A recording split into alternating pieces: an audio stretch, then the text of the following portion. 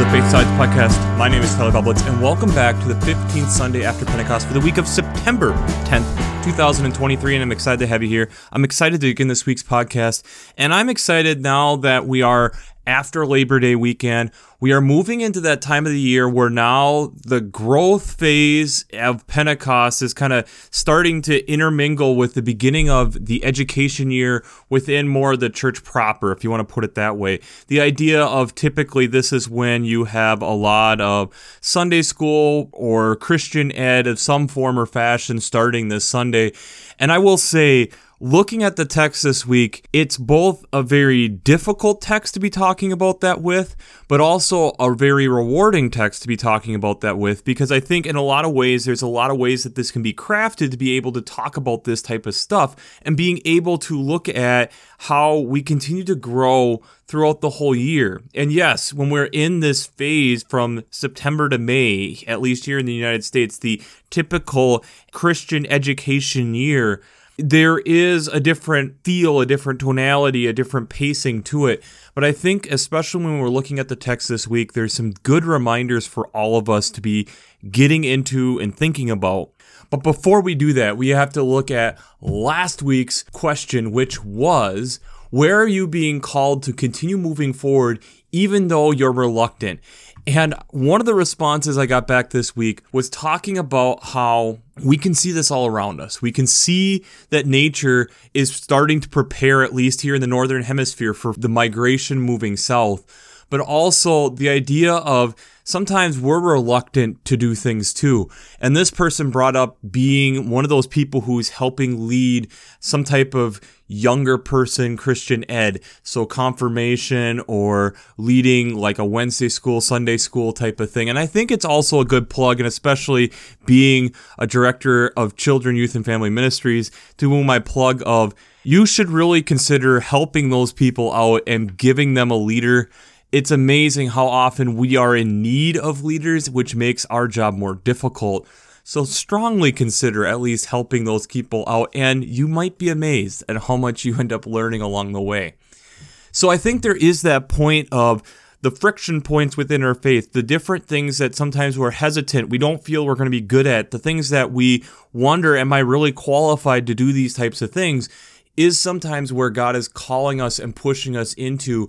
And I think when we look here into this week, I think we're going to see that echoed a little bit again this week. So let's just jump into it. One of your Old Testament texts that you can look at is from Exodus chapter 12, the first 14 verses. We're skipping ahead quite a bit here that Moses has been talking to Pharaoh, and things have made agreements and Pharaoh keeps breaking them, and we've gotten to the breaking point, quite literally here, where the Lord commands Moses that start telling the tribe of Israel to prepare for what we know now as the Passover, the passing over of taking these spotless lambs and the blood from that and putting it on the posts of the home so that the angel of death would pass over those homes. But one of the things that I did enjoy in Working Preacher that they brought out this week is coming from verse 3 and verse 4. Tell the whole congregation of Israel that on the 10th of this month, they are to take a lamb for each family, a lamb to each household. If a household is too small for a whole lamb, it shall join its closest neighbor in obtaining one. The lamb shall be divided in proportions to the number of people who eat it. And then it gets into the exact way of how to be preparing this, how you have to be eating it with gurns loaded and being ready to go, and talking about how the angel of death will pass over. And this is a sign of how God is remembering all these things that have happened and the pain that people have gone through. But I think it is also important here to point out how if one is too small, to be welcoming in someone else. And that will kind of be a little bit of a theme this week. The psalm that goes with that is Psalm 149, all 9 verses of it. This is a praise psalm. This is praising God for all the amazing things that he has done, the assembly of people, that he is the maker, that he is the one that we dance and we sing for. We pull out the tambourines and the lyre. We take pleasure in recognizing all the amazing things that God has done around us and recognizing that this is a hand that can destroy, but also provides. And in doing that, living in that in between, recognizing the power of that, but the thankfulness of that gives us something to be cheerful about, and recognizing that that's not our decision that's for God, and that's a freedom that comes with that. The other alternative Old Testament text this week is out of Ezekiel chapter 33, verses 7 to 11. This is kind of in the middle of Ezekiel, and it's kind of the tipping point of the book, as Ezekiel has been foretelling things to happen, and this is the chapter that starts to recognize that Babylon has taken completely over, and in doing so, the tribe of Israel is kind of fallen away from God completely.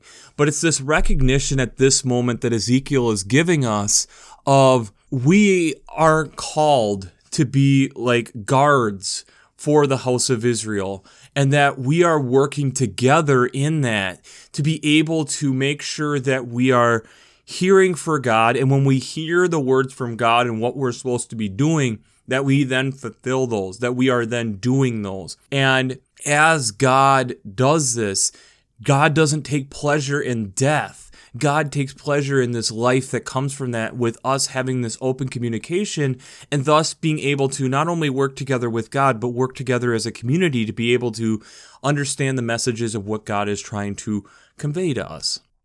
The psalm that goes with that is Psalm 119, verses 33 through 40. And this is then that recognition of that. Teach me your way, O Lord, the way of your statutes, that I will observe it to the end. Give me understanding that I may keep your law and observe it with my whole heart. Lead me in the paths of your commandments, for I delight in it.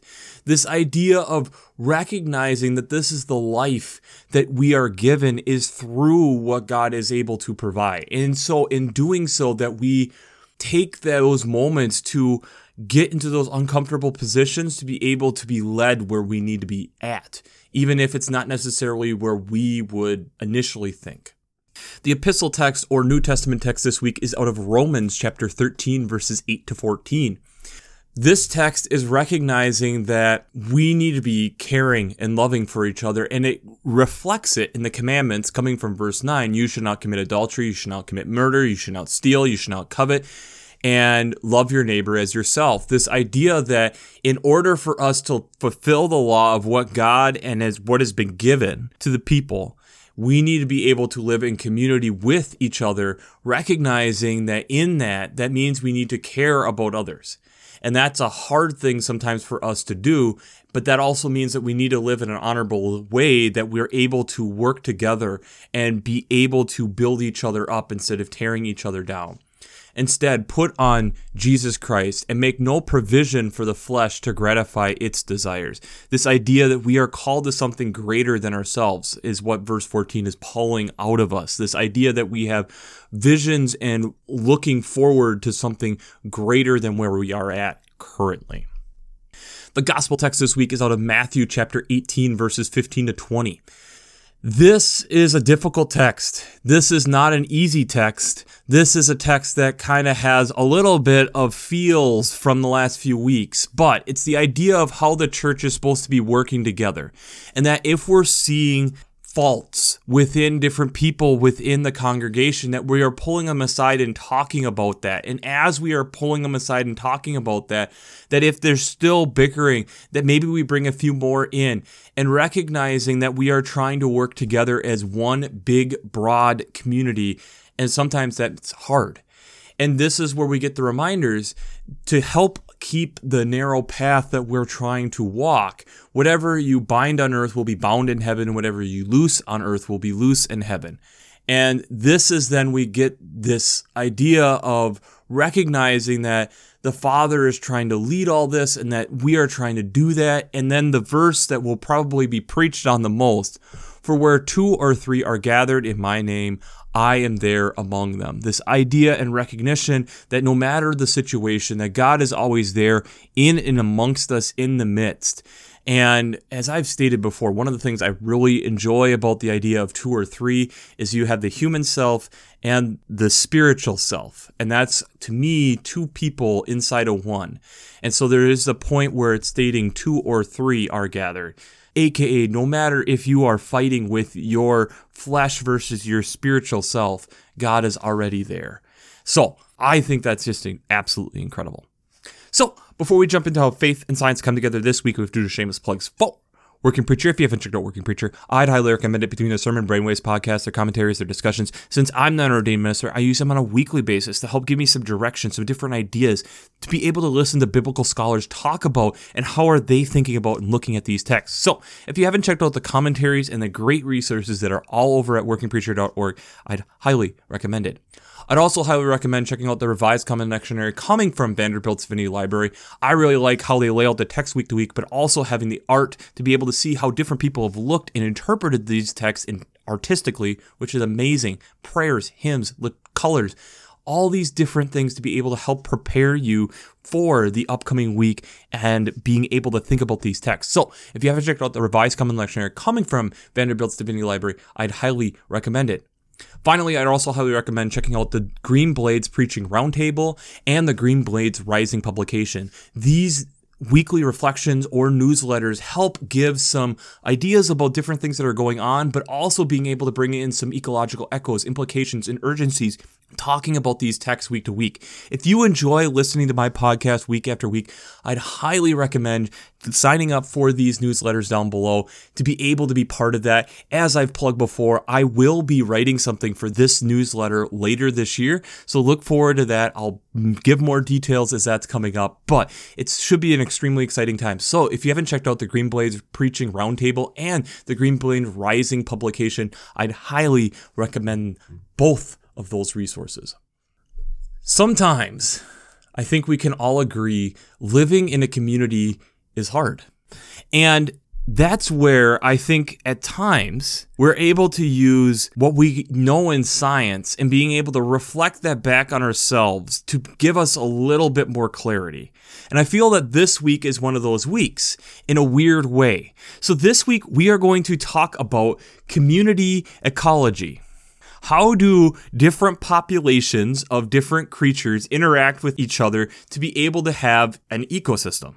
Now, one of the things that I found really interesting, and I think it's a good jumping off point, but also a point we'll come back to, that Hank Green brought up about biology, is that there are 2 points to anything that's living according to biology. It is 1, to reproduce, to be able to spread your genes on to the next generation. And 2, don't die. The longer you're able to live, the longer you're able to spread those genes out and thus being able to inhabit the world, if you want to put it that way. So in doing that, the world is naturally in this place of competition because we all, be it humans and non-human alike, are competing for resources. And in this type of competition, there's sometimes where it's more direct, there's sometimes it's more indirect. Anytime we're having competition, it's due to that there's some type of limiting factor. So like within a forest, and a tree falls, multiple things spring up because there is a competition for that sunlight. The more I can grow, the bigger I can get, the more I can absorb this resource and drown out everything else. Would be one example of that. So within that, you naturally have competition. And what can happen is competition exclusion, aka if you and something else are competing in something, if given enough time, one of you will be better at competing versus something else, and thus, given again enough time and none of the conditions changing, one will win and the other will lose. It's that straightforward. So if given enough time and an endless summer, you would have potential of getting your yard into one species of grass. It's very possible that it could outcompete absolutely everything else, and if the resources and everything stayed the same, that it would be able to have one species control the whole thing. Very possible. You could have the same thing with a forest, or again, if everything stayed the same, you could have something that outcompetes absolutely everything. Now, if we're remembering, though, our first 2 rules of biology, trying to reproduce and not die, there are times that when you are in competition, it's better to figure out ways to reduce the amount of infighting to be able to allow for both to do well maybe just not as optimally. So when you're trying to survive and you're getting into those competitions, you're trying to find your niche, aka trying to find something that you're good at, that you're able to outcompete other people in. And in doing that, it will allow you to be more successful. So your fundamental niche would be the ideal situation that you are designed and built, and it would be perfect for you to do. That in a perfect world, you would be able to work at the most optimal situation for whatever that creature is or yourself. You would be able to just thrive and grow abundantly. But let's be honest, even in our idealized world, that's not typically how things work. Typically where we more fall into a line is the realized niche, where it's not ideal, but it's something we can do to make ends meet. Think of it as the college student who gets the degree but doesn't immediately get into the field that they're looking at. There are other skills and abilities that they're able to do to help make ends meet as they continue to strive for those goals. In all of this, we are trying to figure out how can we partition things? How can we do resource partitioning, or being able to allocate different things to be able to allow for multiple things to exist. So take, for instance, like wobblers. There's a lot of different types of wobblers, and a lot of times have the same type of ecosystems and the same type of things that they're looking for. Where they are going to do ecological resource partitioning is maybe they're using different parts of the tree. So some more on the outside, some more on the inside, some more near the top, some near more the bottom. Also on top of that, they're probably going to have their young at slightly different times, so that when they're trying to get that abundance of resources, the other birds aren't competing for those same resources, thus being able to coexist while having very similar niches that they're all trying to find, but being able to partition it a little bit differently. And one of the other things that we can even see in this is that if things change within an ecosystem, that we have character displacement. AKA, you have some characteristic that you would do and were decent at, but something comes in and it's better at it than you. Or it makes more sense for them to be doing. You need to change your situation to where you are. So for instance, if you talk to me at ages 16 to 18, I think one of the features that I would bring up to you is that I was an athlete. I was a high school athlete. I played in multiple sports in high school. Now being the age that I am, over 10 years removed from high school, I wouldn't immediately say that I'm an athlete. I would say I like being outside, I like being active, but I wouldn't say that I'm an athlete because I'm not at that level. There's people who are bodies are in better places to be able to be athletic as I've gotten older, and there's certain things that aren't as limber as they once were, or aren't able to take that grind as well as I did when I was 18. So this character displacement on changing some of the core principles of who I would say that I am is within that. So within all of this stuff, when you're having a community, there's definitely times where we have mutualism, where we find things where you're good at this, I'm good at this, and we can figure out ways to work together to make that happen. So for instance, there might be things where, let's say, I am good at being able to give you this podcast week after week, and it's something that you really enjoy. And one of the things that I really enjoy is getting comments back from people being able to hear and listen to the questions. And I would say it's a mutualism relationship. I'm able to give you this podcast to help you dig deeper into these texts. Meanwhile, I love getting the responses back. One, to be able to know that there's other people listening on the other end of this microphone.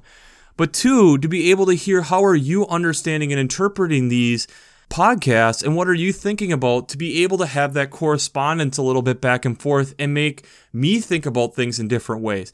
Thus, it's a mutualism type of relationship. Or we're looking for commensalism type of relationships. Commensalism being that one benefits and the other one's kind of indifferent. So an example of this would be like barnacles on whales. The barnacles get a lot of benefit being able to be brought through all this water and potentially brought to feeding resources, whereas the whale, maybe it provides camouflage, maybe it hurts aerodynamics, but it doesn't seem to really bug the whale at all, and it doesn't seem to have any direct benefit for a whale to have barnacles on it. So we're looking for those types of natural relationships to be able to grow. What's the downside if we don't have these types of relationships? And I think the easy one actually to look at that's been in the news within the last month is the Maui fires. One of the big resources that they're talking about that was the issue was invasive grass species, specifically guinea grass. Part of it being that during the wet season with having proper sunlight, it can grow upwards to 6 inches a day, getting to the point where it grows 10 feet plus tall. And then during the drought, with it being able to outcompete the other native resources there, it provides a lot of fire capabilities. And being that there's some of these species that are somewhat fire dependent on growth, and that it's not grown there natively, it doesn't have necessarily the fire resistance that it potentially otherwise would have because it's native to somewhere else, and it hasn't grown up in this community. It hasn't been able to find these relationships to be able to, how do the natives work with this? It allowed for fire to go rampant, and I'll attach news stories and different science articles talking about this was something that was being warned about years in advance. And it's actually kind of sad looking at now. We need to, and this is where I would argue, and especially within the world climate, but specifically the political climate here in the United States, this shows how much we need to be in relationship with each other. We need to be able to communicate with each other and recognizing that God is in those conversations, even if we're not agreeing, bringing people in so that we're seeing different things. And maybe we don't get to a point of necessarily agreeing, but being able to at least get people to question and think about things and not immediately just put up their guard, but being able to have the deep critical thoughts to make sure that we're making good, comprehensive decisions. How are we going to do that? That's where Romans comes in. It means that we need to be honorable in who we are, and by doing that, we need to be able to show love and care for each other. We need to be able to be listening, like Ezekiel talked about, and be willing to hear the messages that are from others and being able to filter those through and still be actively listening for God to help guide us in that and being able to hear who those messengers are. But also being able to work together as a community, like in Exodus. That when there's difficult things that are coming up, that we're able to work together as a community to be able to get through it. Being able to work together, my family isn't big enough to eat a lamb, come and join me and we'll split and share. Are we as church communities doing this well? Are we modeling what we're talking about here well? If the faith is so important, are we modeling that for our kids and being that, putting ourselves in the positions to be able to potentially help lead or participate within that as one example? Are we willing and able to recognize different dangers that are coming up and try to do preventative care, like what could have been done a little bit more with guinea grass and other invasive grass species? And they are talking about one of the news articles. Hawaii was not the only place where that's a risk, especially the Southwest. There's definitely some spots that are under the same type of thing because, again, these invasives have come in and they haven't built the community the same way. Being from the United States, I think one of the things that I am noticing as we're talking about like specifically community ecology is how we as a country right now are really struggling with that first word, community. Being able to see differently, but still being able to work together. And it's amazing here in this Matthew text that that's what we're calling out and recognizing that people might not see the same way as I do, but they're at least trying to make me aware of something to the way that they're seeing it and making sure that we're reflecting and thinking about it.